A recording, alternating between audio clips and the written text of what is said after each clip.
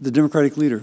Mr. President, thank you very much. We're in a quorum call. I ask unanimous consent the quorum be dispensed with. Without objection.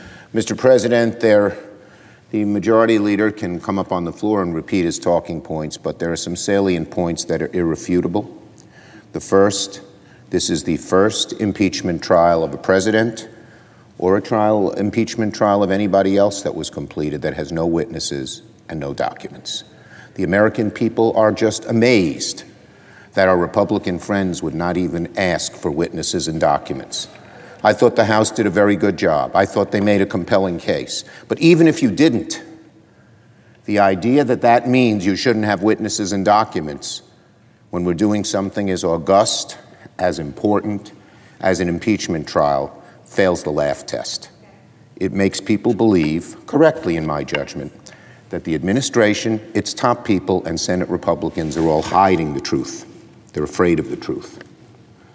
Second, the charges are extremely serious.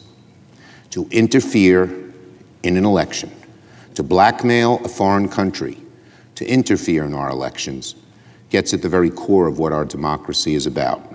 If Americans believe that they don't determine who is president, who is governor, who is senator, but some foreign potentate out of reach of any law enforcement can jaundice our elections, that's the beginning of end of democracy. So it's a serious charge.